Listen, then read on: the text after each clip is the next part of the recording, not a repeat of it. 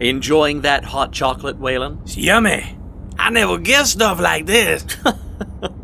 You're so easy to please. It's a gratifying change from the usual company I keep. Didn't you used to drink this stuff too? Well, there's no going back from the wonders of coffee, I'm afraid. You are quite correct, however. It was years ago now. However, its ability to keep this particular workaholic going through the night is rather specious. It's the mark of a former Riddler who also used to wear spandex, mind you. Life does rather tend to go on. The snake which cannot cast its skin has to die. That's neat. You come up with that? Nietzsche. God bless you. Oh my. That is adorable. So how long till we get to Johnny? About another 6 hours. We'll get there around, 10 p.m. Ain't that a bit late? If John's been keeping regular hours, I'll be very surprised. If anything, we may catch him at his most lucid. I want to tell you something. I've been having fun. Don't get to have much fun being on my own all the time. You're a good man to have around, Eddie. If anyone but you called me a good man, Waylon, I'd be quite offended. But thank you, all the same. Hey, can I read you another question? That be okay with you? Sure you can. Here you go. Alright, let's see. Did you attend any post-secondary? Sounds right to me. Go on.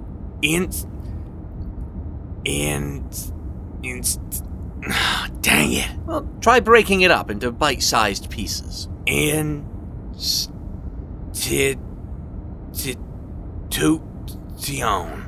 Sounds like? Institution. Wonderful. Is there any more to that question? If so, do you have any fond memories of it? Post-secondary institutions, is it? I see. It was only a matter of time until this came up. Well, there's this popular misconception about me. Believe me, there are many. That I am preternaturally, that means beyond natural, Waylon, gifted. My genius is apparently a mighty beast, separate from myself, a thing that needs no encouragement to grow. This is not so. Oh, no, not even close. As a child, I was bored by the sporadic spoon-fed nature of elementary and pre-tertiary education, and slipped that yoke as soon as I could, but during the quieter years of my career, downtime, if you like, I chose to pursue my chosen paths of education. I never knew that. Oh, yes. You see, intelligence, and the capacity for it, is merely a seed that one is given at an early age. It requires light, and to be fed. My father, God bless him, did all he could to smother the poplar of my potential, but it turned out to be harder than he thought.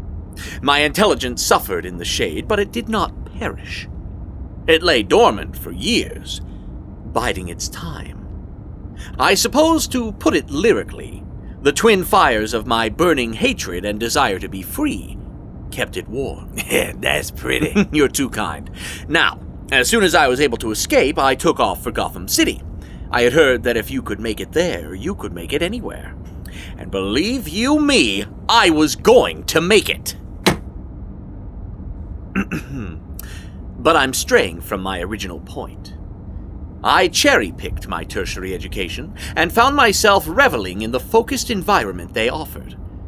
I was asked for fond memories, I could say how I aced my exams, blitzed my finals, and irritated my professors, but somehow I doubt that's the answer they were seeking.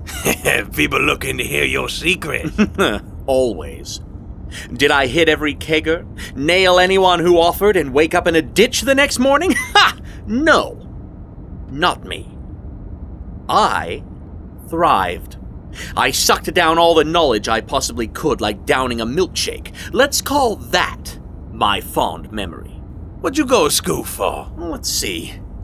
By way of some elegant hacking, I went straight into a Master's of Business. Then a Master's of Business Engineering because, well, obviously. And then came my Doctorate of Engineering. My favorite. Wait, you a doctor? Well, to everyone but other doctors, apparently. Think you go back to learn anything else? I'm not ruling anything out. Sometimes I entertain the prospect of a professional degree in law simply to irritate Harvey Dent and meet him on his own turf. Course you would. But still, the book of my mind remains open with many blank pages begging to be filled. The moral of the story is, education is a beautiful thing, on one's own terms. I've been missing out. You must think I'm stupid. What? Well, I didn't get past my 3 R's. Reading, writing, arithmetic. You're lucky you always been smart. Look, potential is only the beginning of the story. In my humble opinion, no purportedly intelligent creature should satisfy themselves with pleading ignorance, or having the gall to authoritatively speak upon that which they know nothing. What I like about you is that you're willing to learn. You're not so much ignorant as deprived. That's kind of you. Merely speaking the truth. But you know what? Now that I think of it, next town we get to, I'm buying you some books. Really? What kind of books? Oh, whatever catches my eye. Or yours, for that matter. We'll get you a pile of them, so that you can fill that brain of yours with as much knowledge as you possibly can.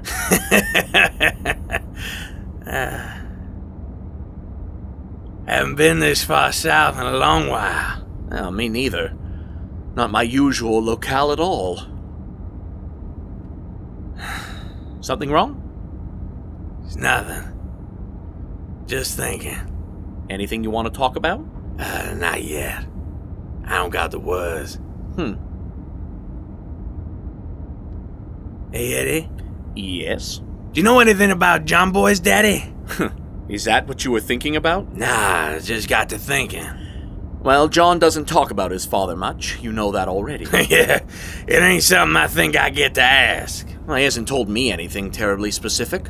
John's a reticent man at the best of times, and as far as I know, he hasn't talked about his father to anyone. He just leaves impressions of what his father was like. How you mean? Well, and this is all speculation, you understand. I don't know anything concrete, but I can hypothesize. To get a son like John, you can assume that Elijah Crane must have been at least somewhat intelligent. Your daddy smart too? God, no. My father is an imbecilic oaf and far too proud of it. My genius was like recessive genes combining to make one bright spark. A fluke. But you don't think it's the same for Johnny? No.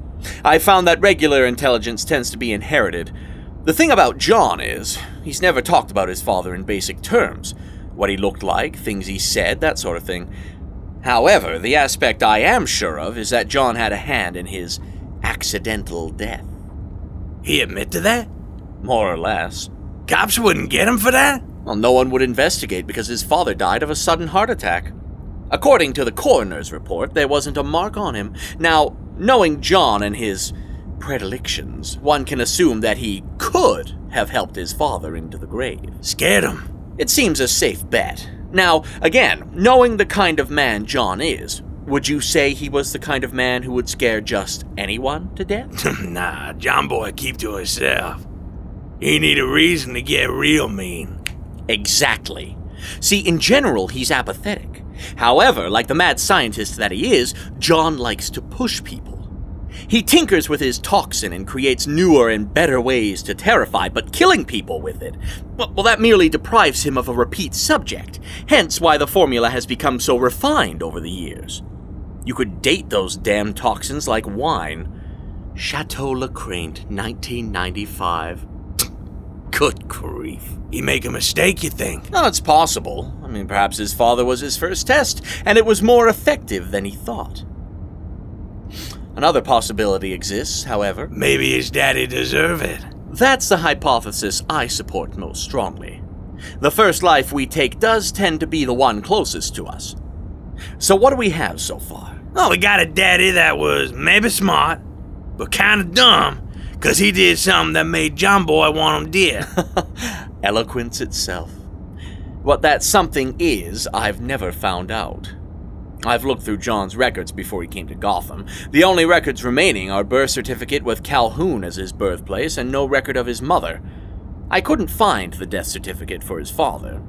I'm led to assume John has it somewhere. Perhaps just to take out and look at. Well, that's dark, Eddie. Would I do any differently? I don't think I would. Except that I would get my father's death certificate framed and mounted on my wall so I could salute it as I walk by. What about your daddy?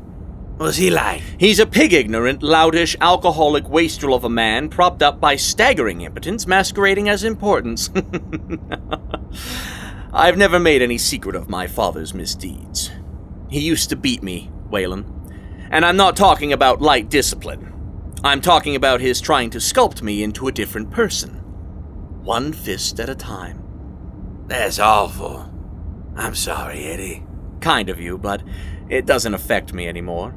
I've long come to terms with myself and my father being the proverbial unstoppable force and immovable object. It's a damn shame is all.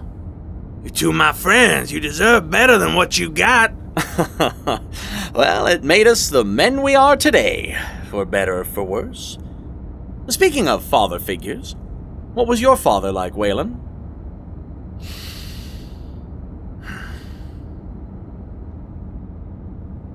Fair enough.